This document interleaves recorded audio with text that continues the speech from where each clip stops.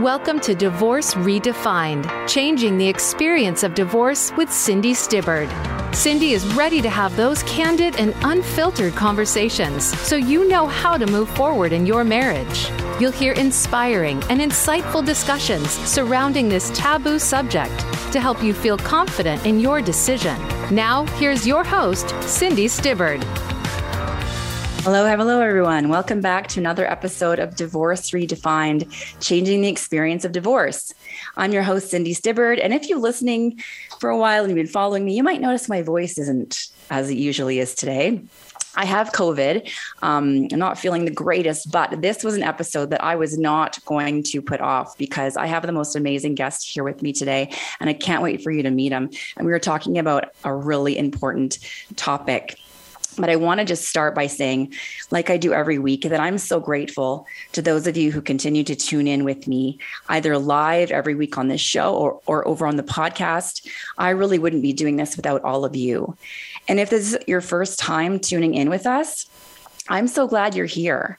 On this show every week, we dig deep into a topic that many of us feel uncomfortable about, a topic that's highly stigmatized in our society, and a topic that even those of us who have gone through it and are well on the other side. And that is a topic of divorce. So if you have been following me for a while and listening to my show, you already know how passionate I am about changing the experience of divorce, because I believe that changing this experience is a movement. And you don't have to be going through divorce yourself to be supportive of this movement, but I would bet that you know someone who has, someone who is, or someone who will go through divorce at some point. And this show is for all of them. I truly believe that if we can get more education, more resources, and better professionals in front of you, those of you who are going through tough times, whether it be divorce or any major life transition, I really want to give you the tools to help empower you to navigate these tough times in a better and different way. And I believe if we do this, if we prepare, plan, normalize the conversation, we can start to eradicate the stigma and shame that society holds so firmly around divorce. And we really can start to do this together. If we do, I believe the entire foundation of our marriages and our relationships can start to change. The movement to change the experience of divorce isn't bigger than us. It is us. So that's why I've created this space for you, a place where you can come and learn and grow and be vulnerable and feel connected. And above all, to feel like you are not alone. So here we have these hard conversations because we're all on this journey together of bettering ourselves and supporting each other while doing it. And honestly, we all don't feel like we know what we're doing. So what this show is all about is to give you guidance, some direction, some insight, and even some inspiration so you can become more informed and educated on all the different pieces of the divorce process so that you can start putting those pieces together in a more empowered way. Today, we are going to be talking about one of the bigger pain points in divorce, and that is custody of the kids. A child custody battle may very well be one of the most stressful experiences a parent can endure, especially when you don't know what to expect. So if you're not the one even making it a battle per se, you still have to go into court with a solid plan of action to prove your case so that you can increase the likelihood that you're going to get the outcome you're hoping for. So before diving into a long, drawn-out, expensive child custody battle, ask yourself what you can do to prepare. Parents who fight over custody often end up in court, engaged in a really difficult battle because typically one party is unwilling to compromise to reach an agreement. And in such cases like this, the court ultimately determines who will prevail, and the outcome can sometimes be surprising. So today, let's dig into this because this is such a big part of the process for many individuals going through divorce. And I want to introduce you to my most honorable guest today. And I can say that because he is a retired judge. He's also a family law attorney turned strategist, consultant, and coach. He's been helping people in the area of divorce and custody for nearly 20 years. In addition to working with clients one-on-one and in small groups, he has also created online training programs to help people around the world who are struggling through divorce and custody battles. He was also named to the National Trial Lawyers Top 100 list for exemplary performance during his career. Wow. So welcome to the show, Judge Anthony. Thank you, Cindy. Thank you for having me, and thank you for muscling through, even though you're sick. I'm sure, I appreciate it. I'm sure your listeners do too. Yeah, well, thank you. And I don't feel great, but at least we can do this on Zoom and it can still happen, right? I wasn't going to miss this episode because I think that what you do and what you have to offer is so incredible. So I'm so excited and honored that you're here because what you touch on is a pretty big topic.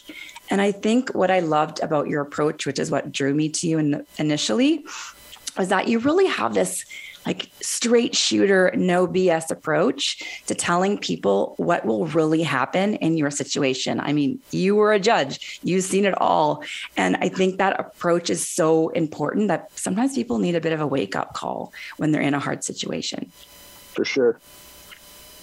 So tell us a little bit about, before we get started, what is your personal story around divorce and what took you down this path of being a judge and a lawyer and about custody? Yeah, so I've been a lawyer for a little over 20 years. I was a judge for 5 of those years. And it's funny because when a lot of people do the math when they see me online, they're like, well, that means you were for 25 years. No, you're still a lawyer when you're a judge. So it's been about 20 years I've been in the business. I'm going to be 44 here in July. But ever since I started practicing law, I practiced in the field of family law mainly. I did also a lot of criminal defense work, which actually got me very, very good and very familiar with, persuasion and jury trials and jury psychology and that sort of thing. So it really helped out with what I'm doing now as well. But through those years, I always recognized to a point how difficult the process was, how difficult a divorce and or custody battle were inside of court and outside of court. But towards the end of 2017, early 2018, I went through my own separation and divorce. And I have 3 sons at home. So that was a massive wake-up call to me that really showed me what these people are going through when they go through it. Because, I always say I'm one of the most equipped people in the world to go through a divorce, right? I've been on the bench. I've been an attorney forever. I've helped, thousands of clients through the process. I know a ton about psychology through my education and experience. But even with that background and that expertise, it was still the hardest thing I ever had to go through.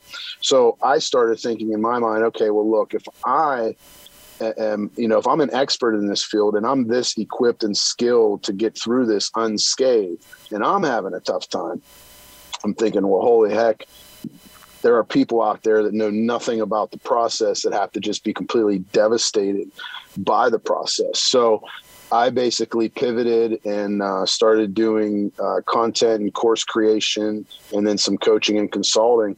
And then, I have like 1 or 2 current attorney cases that I'm basically kind of just finishing up. And other than that, my whole career now is focused on, course creation, content creation, small group coaching, private one-on-one consulting. And I've been able to help people all over the world with it. And the reason why I have is because even though the laws are different, the pains that we go through as human beings are still the same. The communication style as human beings is still the same. The mindset issues, they're still the same. Negotiating is the same. Persuasion's the same. So it's really allowed me to really help people through this nasty, nasty process that they're going through. Oh my gosh. Yes. And the child custody issue is so big. And, what do like people come to court because they're fighting over their kids. First of all, I never think that kids are owned, right? Like we share our children, but we go into the sense of like ownership now that we get divorced. Like they're more of mine than they are yours type of thing. Yeah. And when people go to court, I mean, I always think they're going because there's obviously other emotional justice issues that they're looking for, right? They're still holding some kind of resentment or anger over their ex-spouse, and their behavior just comes out of the woodwork like you've never seen before. And they start to make it really difficult. So when you see like child custody cases come to you, what are they fighting about? Like what is holding on to them that they can't seem to come to an agreement typically? Yeah, I mean, it could be anything. It could be anything from the schedules. Usually it's the schedules. Sometimes it's the legal decision making and that sort of thing. But ultimately, it's always, I shouldn't say always, but a lot of the times people let the issues that they have with each other spill over into their custody battle, quote unquote battle. And that's really what messes up the whole process. And it's, I've always said that a custody case is like the perfect storm for emotional turmoil, right? Because you have your kids and the look in your eyes in your kids when they're going through the process, because it has a massive impact on them, right? There's the nerves and stress surrounding being in court, right? There's the financial stress of having to pay for it. And in the divorce, in the realm of divorce, the division of property and the alimony and everything else, a lot of questions are there. Then you throw in the fact that the whole thing stems from a broken relationship, usually, whether you want that or not, whether you want out of that relationship or not, it's still very, very, very emotional, very triggering. And when you combine all of that together, you have a stressful situation that the smallest amount of turmoil can make explode. And basically you're piling on a bunch of nasty things sometimes that you can't deal with. And then it kind of just goes back and forth, right? Because the more hurt and angry someone is, the more they're going to try to make the other side hurt and angry. And before you know it, the focus is off the kids. Everybody's going broke, everybody's going broke trying to pay for their legal bills.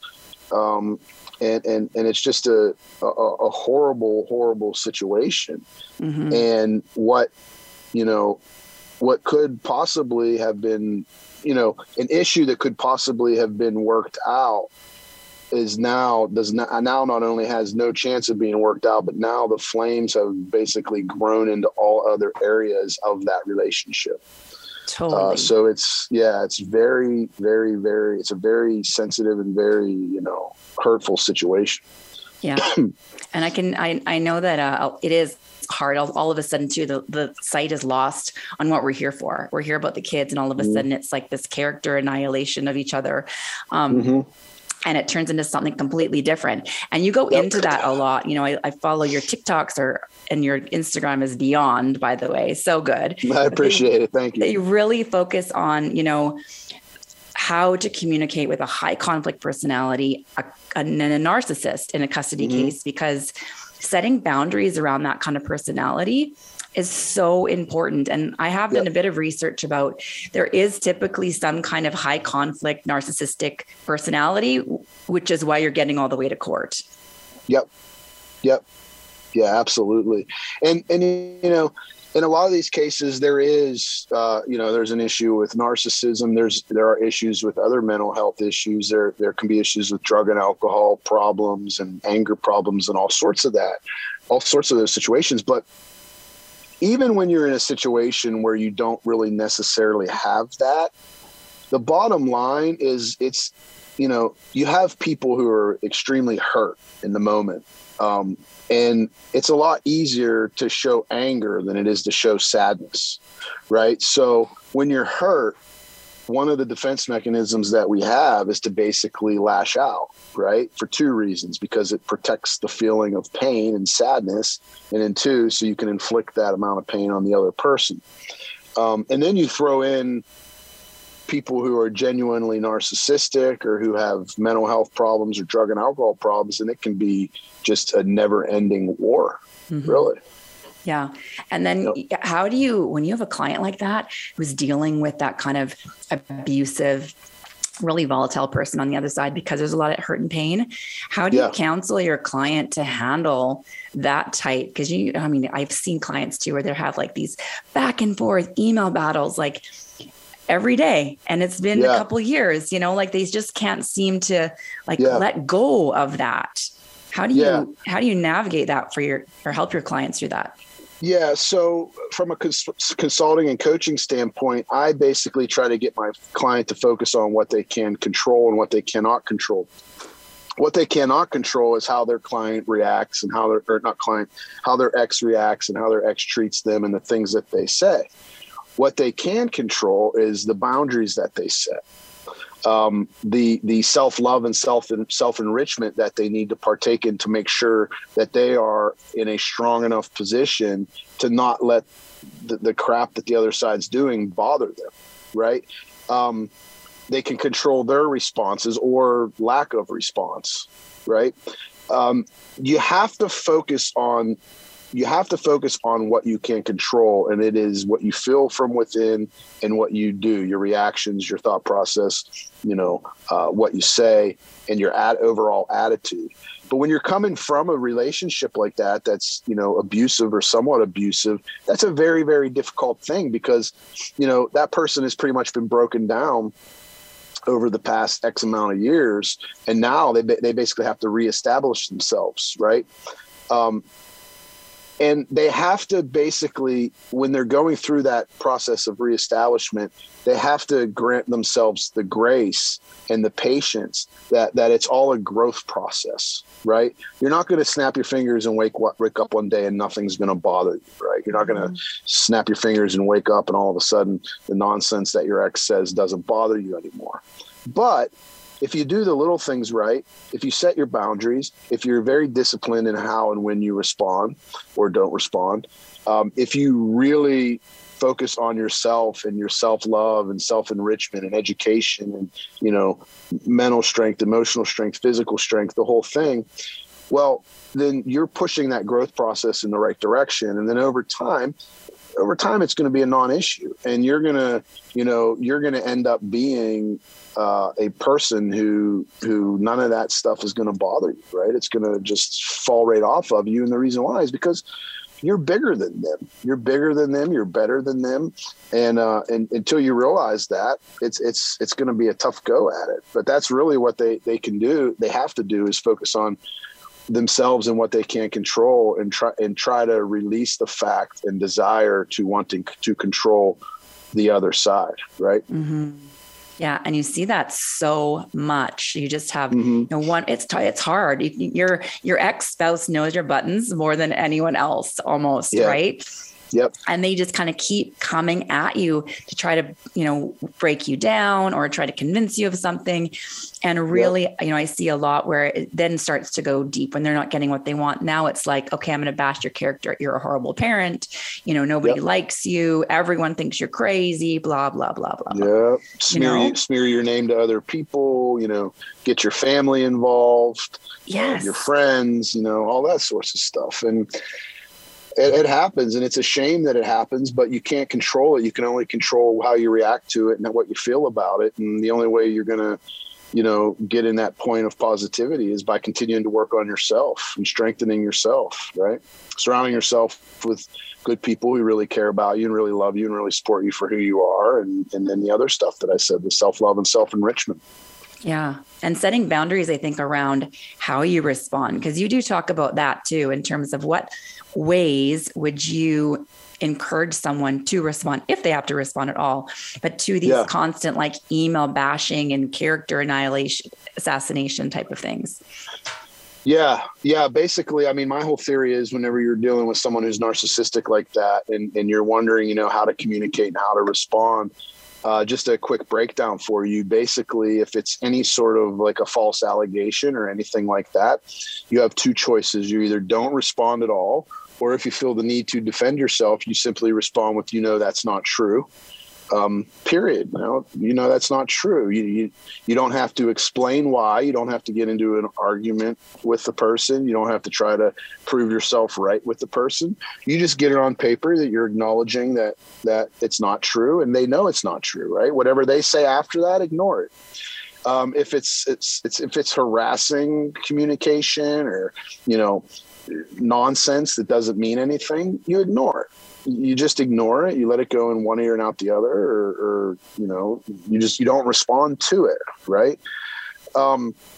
If it's something to do, every once in a while, and usually it's because if you're dealing with a true narcissist, usually it's just because their attorney coached them to do this. But every once in a while, you'll get a positive communication or a productive communication, right? Mm-hmm. And you do respond to those, and you respond in the way that any good parent would. And the reason why is, number one, you want to be creating a good record for court. But number two, and probably most importantly, you want to show that the other side, you want to show them what it's going to take to get your attention, right? Because their number one currency is also your number one asset, and that's your attention. And the beauty of your attention is that you control it. You control what, when and how, you pay attention to someone or something. So if that's something they covet most, then you utilize that as your weapon and showing them what they're going to have to do to get it, right? Treating you like, treating you worthless or treating you like an a-hole, that's not going to get it anymore, right? Mm-hmm. You're not going to get paid. You're not getting paid anymore. Right. Paid with my attention. And then the communications that are kind of, cryptic, where it might be a long email where there's some harassment, some false allegations, some productive information, maybe about an exchange or a drop off or something like that.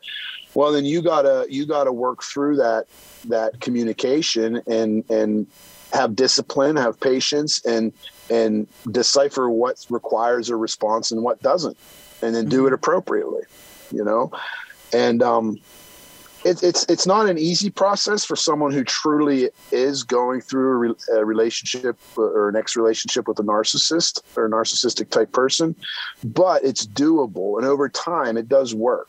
And it's like any other growth process. It's like, you didn't hop on a bike for the first time and start riding around. It took time. It took practice. It took patience. It took confidence, right? You weren't born and then all of a sudden started walking and running and jumping. It took a lot of work and patience and time.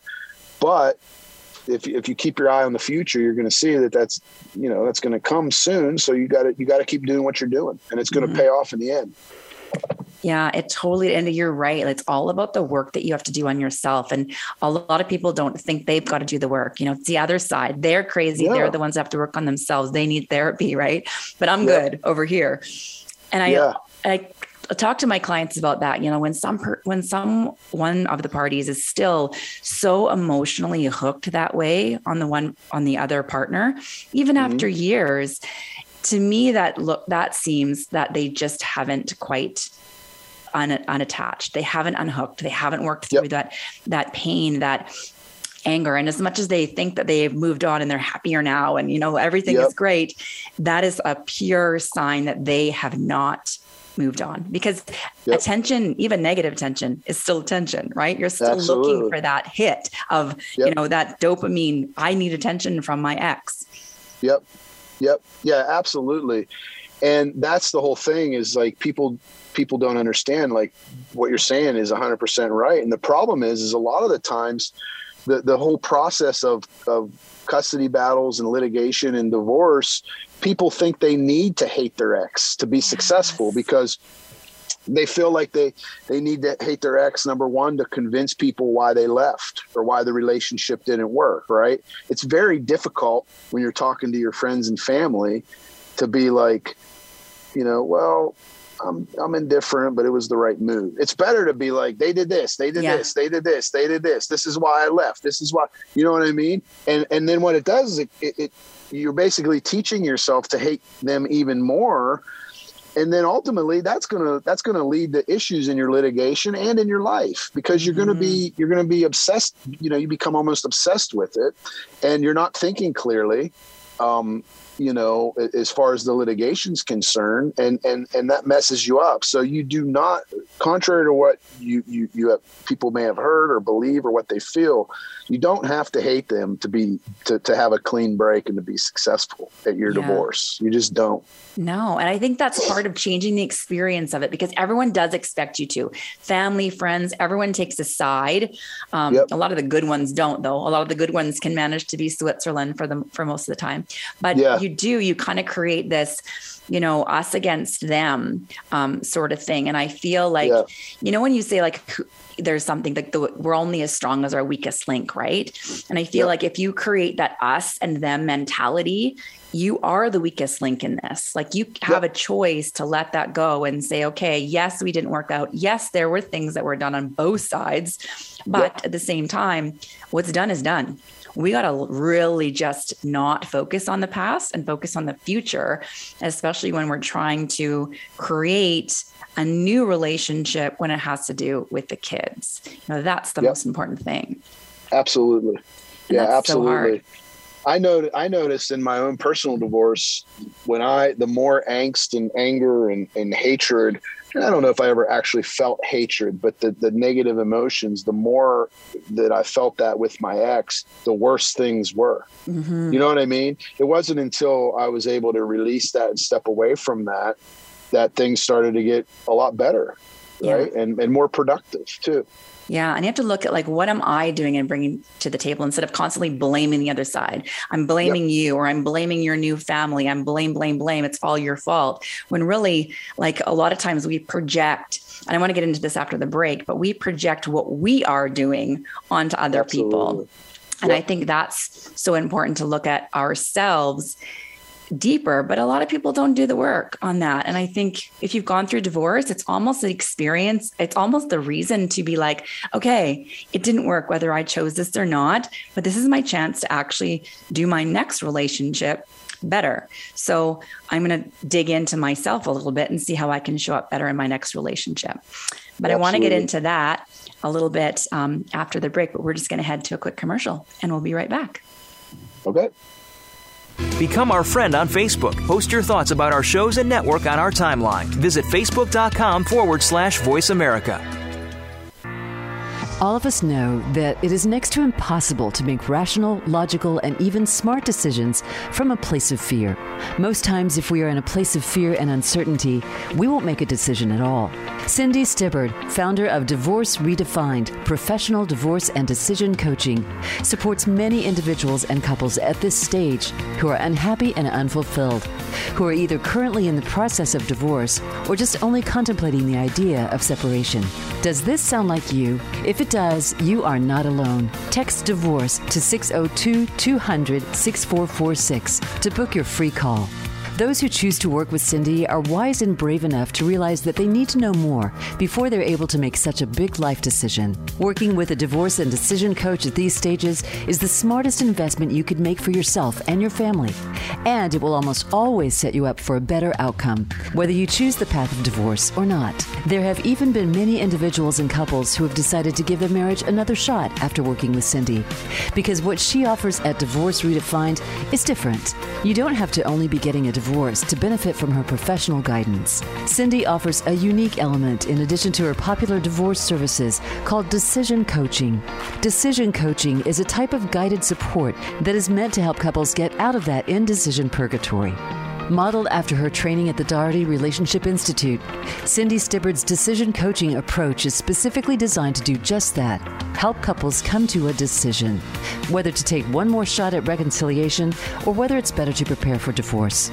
Regardless of the direction taken, couples on the brink finally find the clarity and confidence to know whatever they decide, it is what's best for their family. It's your world. Motivate, change, succeed. VoiceAmericaEmpowerment.com.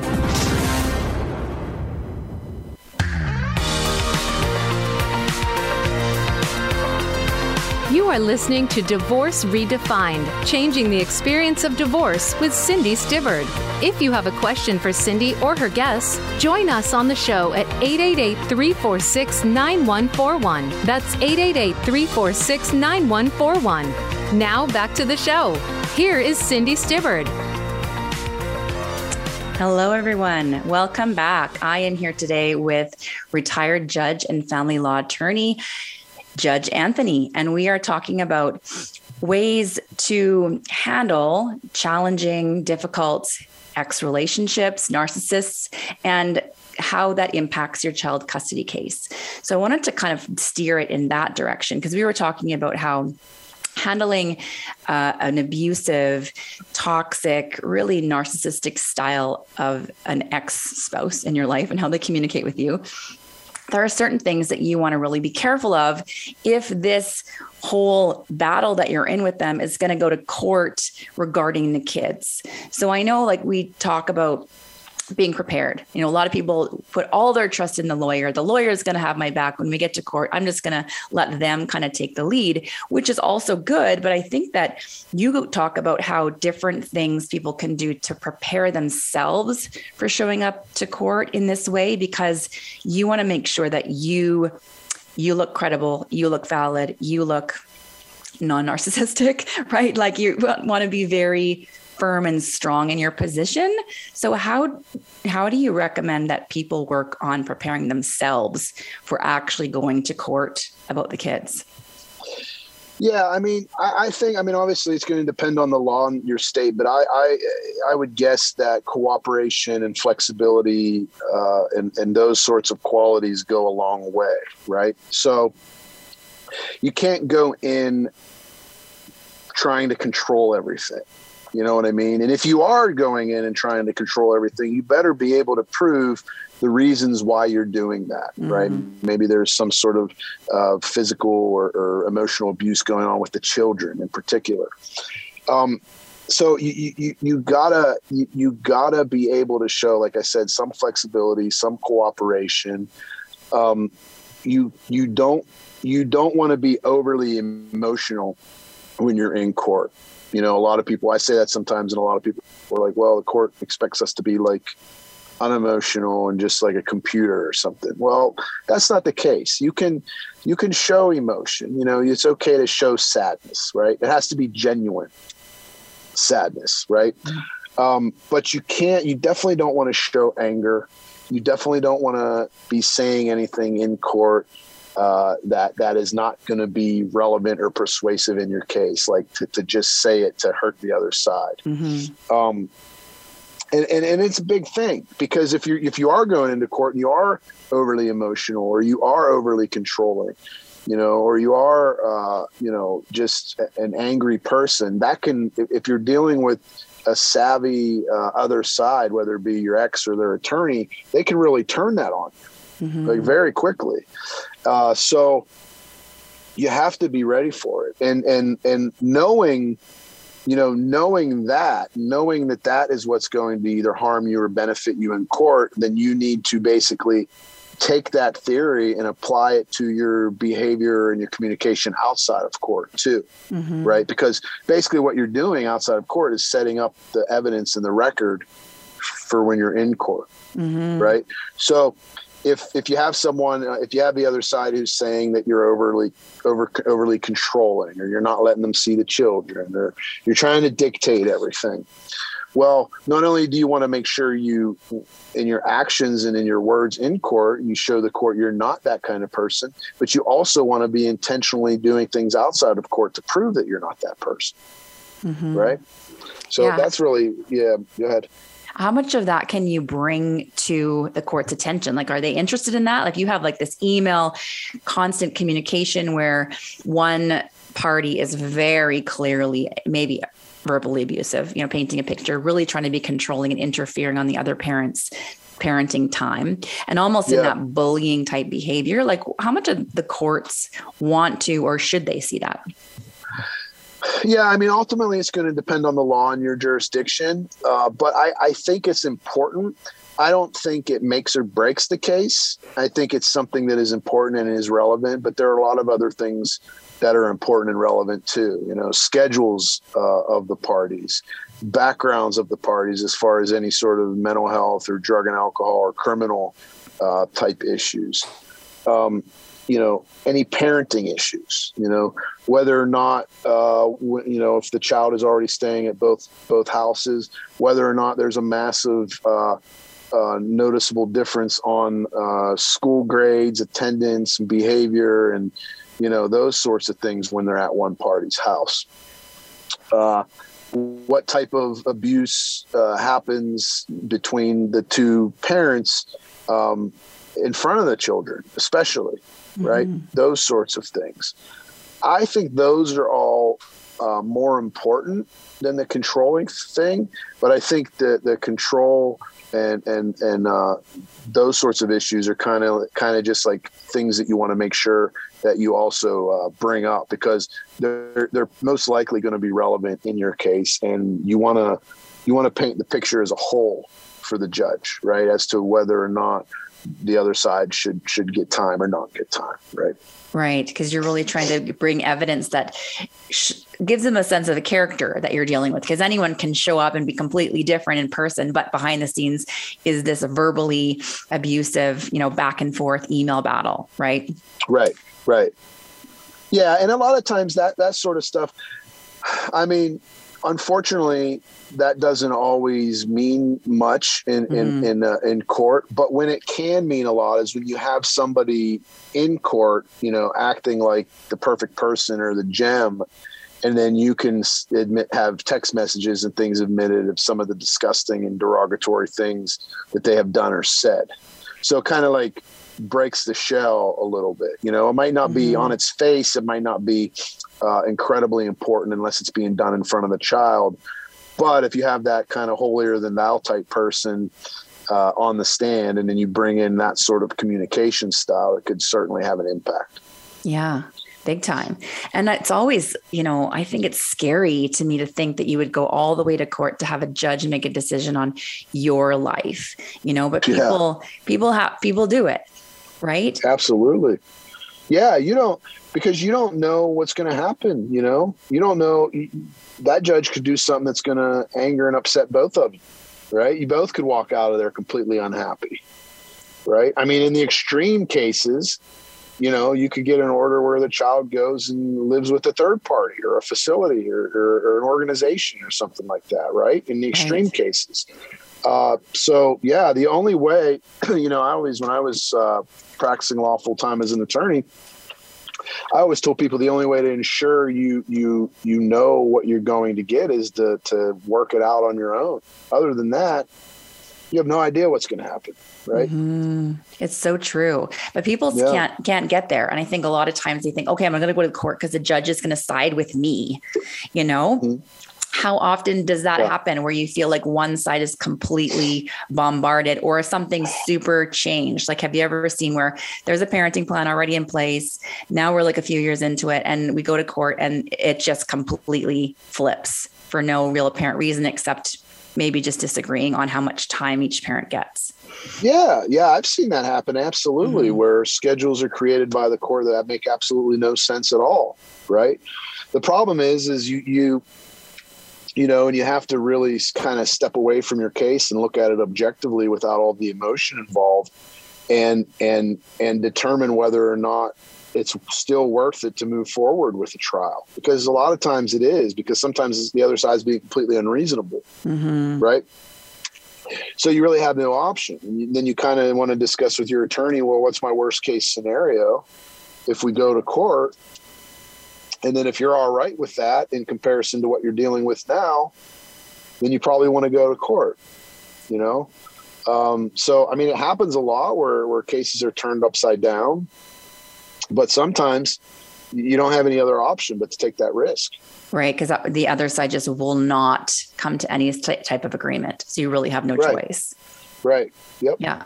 Yep. It's so risky. And I feel like it definitely intrudes on all the relationships involved, especially when I see parents getting, well, I'm going to get the views of the child, or we're going to do a special, assessment of the whole family in situations where, let's say, there isn't like questionable abuse going on. There isn't drug and alcoholism that is clearly still going on.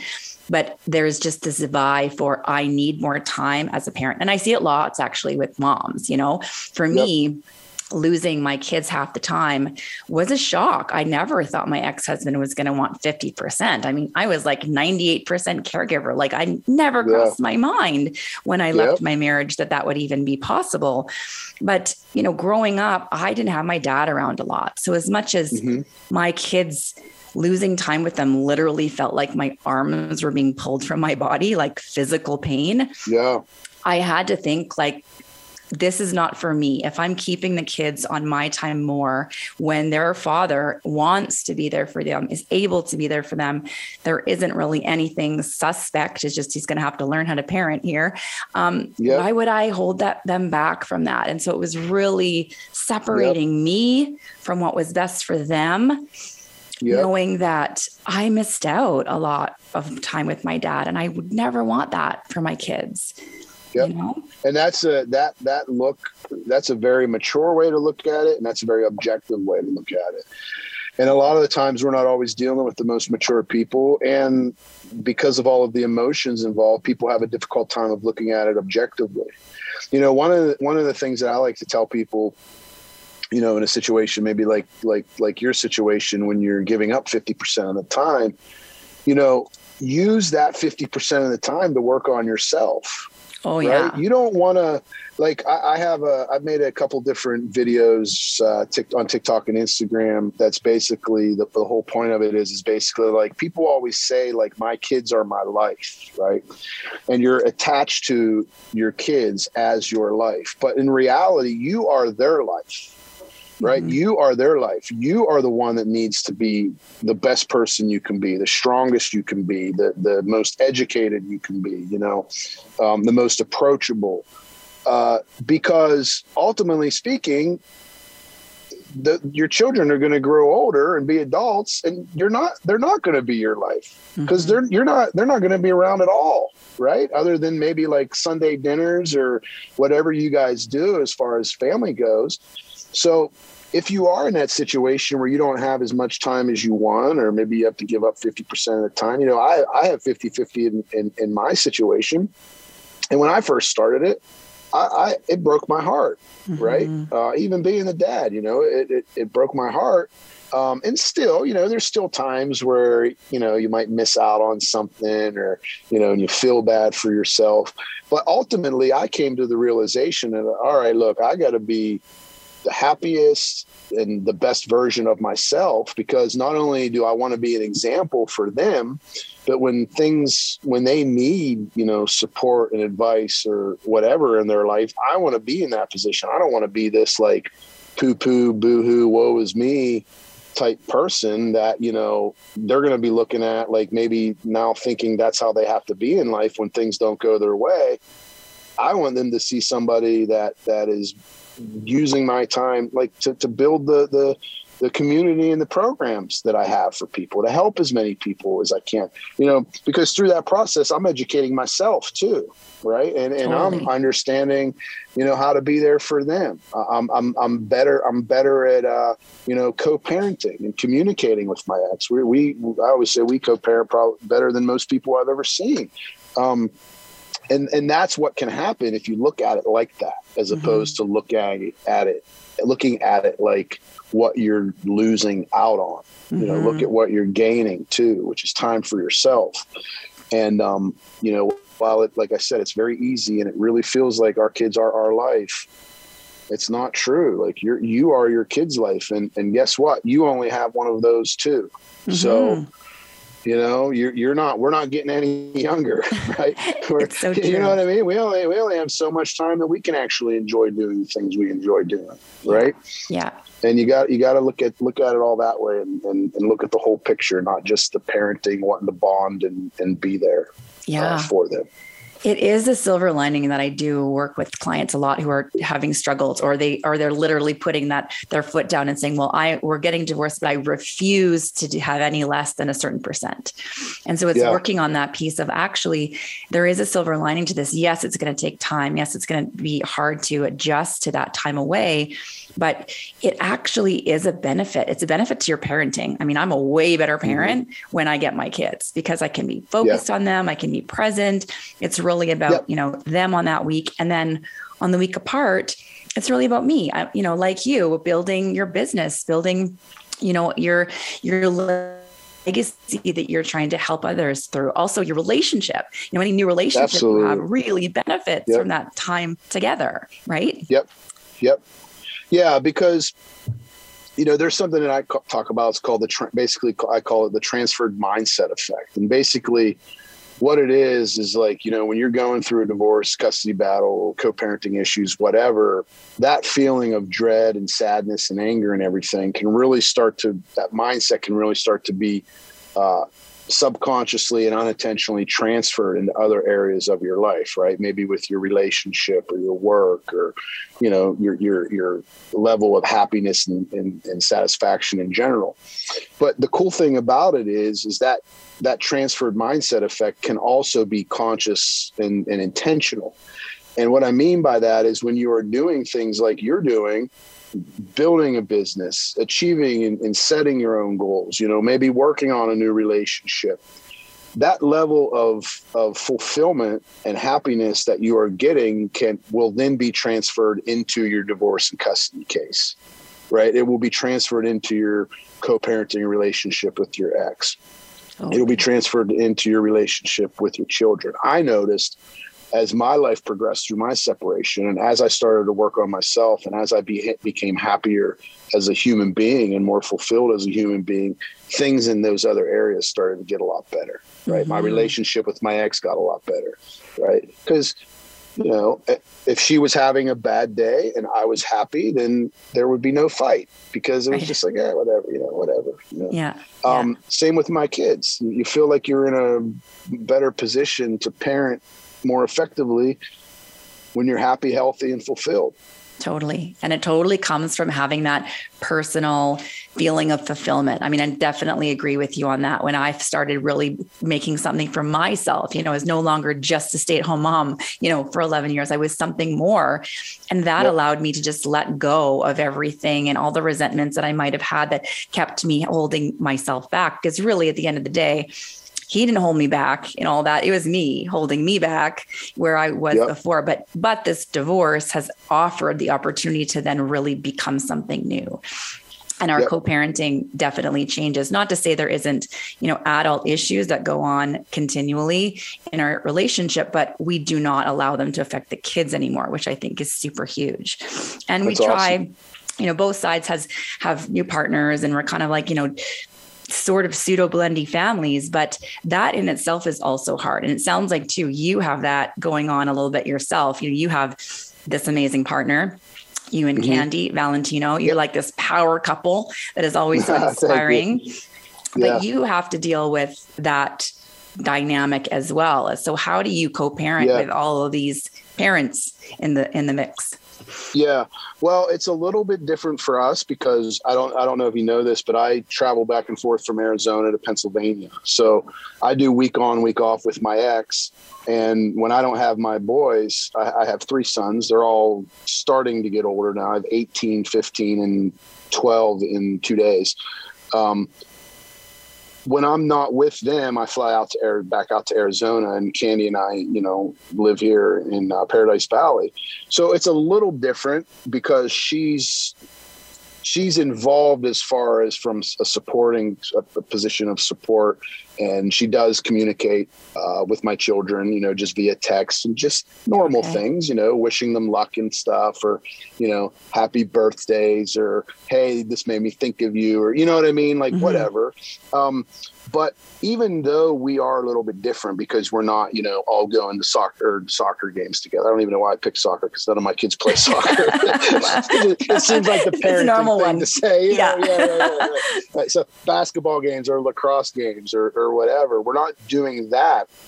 But there's still like the co-parenting issues that could really transfer into your new relationship. And the key to it, well, one of the keys to it is to have a partner that understands and appreciates it, and that you can 100% be honest with about it, mm-hmm. right? Child support payments, money issues, scheduling issues. You gotta be straight with your new partner. Because a lot of the times in cases that I've seen where there have been the most turmoil, it's because somebody's not really being 100% honest with all parties, mm-hmm. right? Totally. But in order to be honest with that person successfully, you have to have somebody that understands it and mm-hmm. gets it, right? And Candy she's amazing through the whole process. She's an only child, but she comes from a family that was divorced too, right? Yeah. So she gets it. And early on, she would actually offer that to my kids. Like, look, I know what you're going through. Like, I get it. Like, it's not easy. It's, I'm here if you ever need me. Not forcing herself into the situation, but being there from a support aspect. Yeah. Right. Yeah. And I think like even calling us out on our own crap, like, when we get into the whole like us versus them thing, and your partner can be really on board with like on your hate train, right? It's so important to have your partner be like, you know what, wait a second, you got to get off of this for a second, because you're stirring the pot or you're lighting the fire. How can you approach this better, or stop approaching this way at all? Right. Yeah. And then you have to be understanding and flexible as the bio parent too. Like I can't say enough about my ex and how she's handled the whole situation with, us living out here, and with Candy being in the picture. The boys have traveled out here many different times, no objection from my ex, no. So you have to, as a parent, you have to be understanding that when a new person gets involved, like, things are going to be a little bit different. That's just the way it is. But the ultimate goal is always to make it as most comfortable as possible for the kids, right? And act like adults. Act like adults. And I always find that that's so funny. We expect our children to behave in ways that we aren't behaving ourselves in divorce.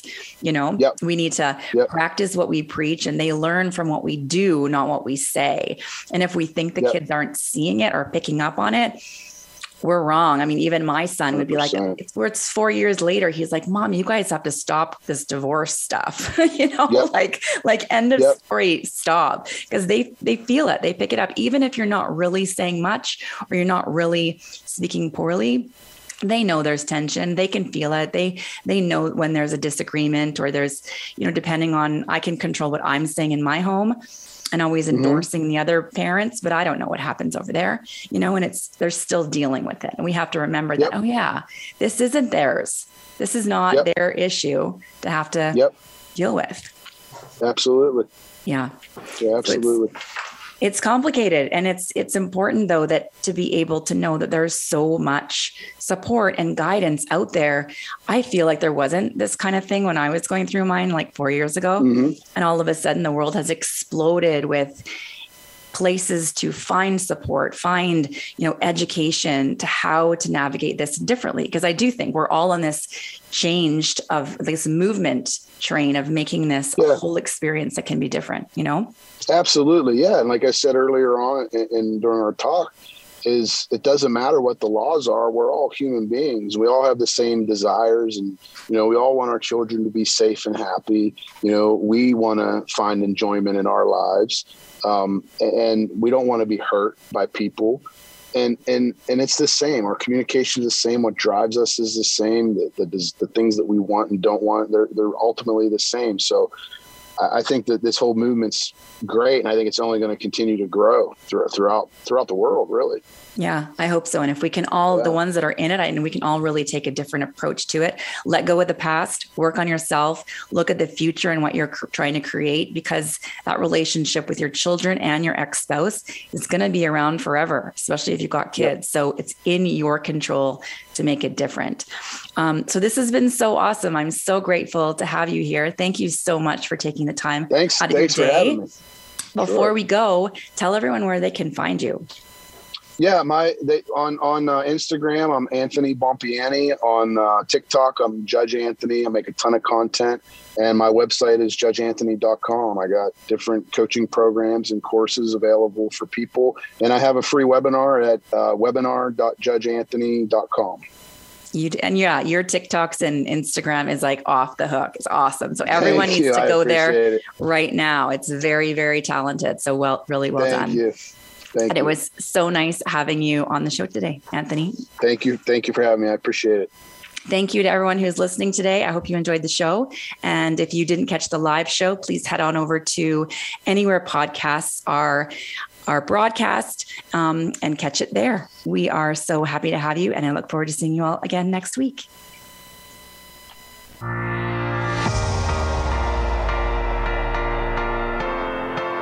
Thank you for listening to Divorce Redefined, changing the experience of divorce. We hope Cindy and her guests were able to put your mind at ease and help you make the right decision for your marriage. We wish you a beautiful week.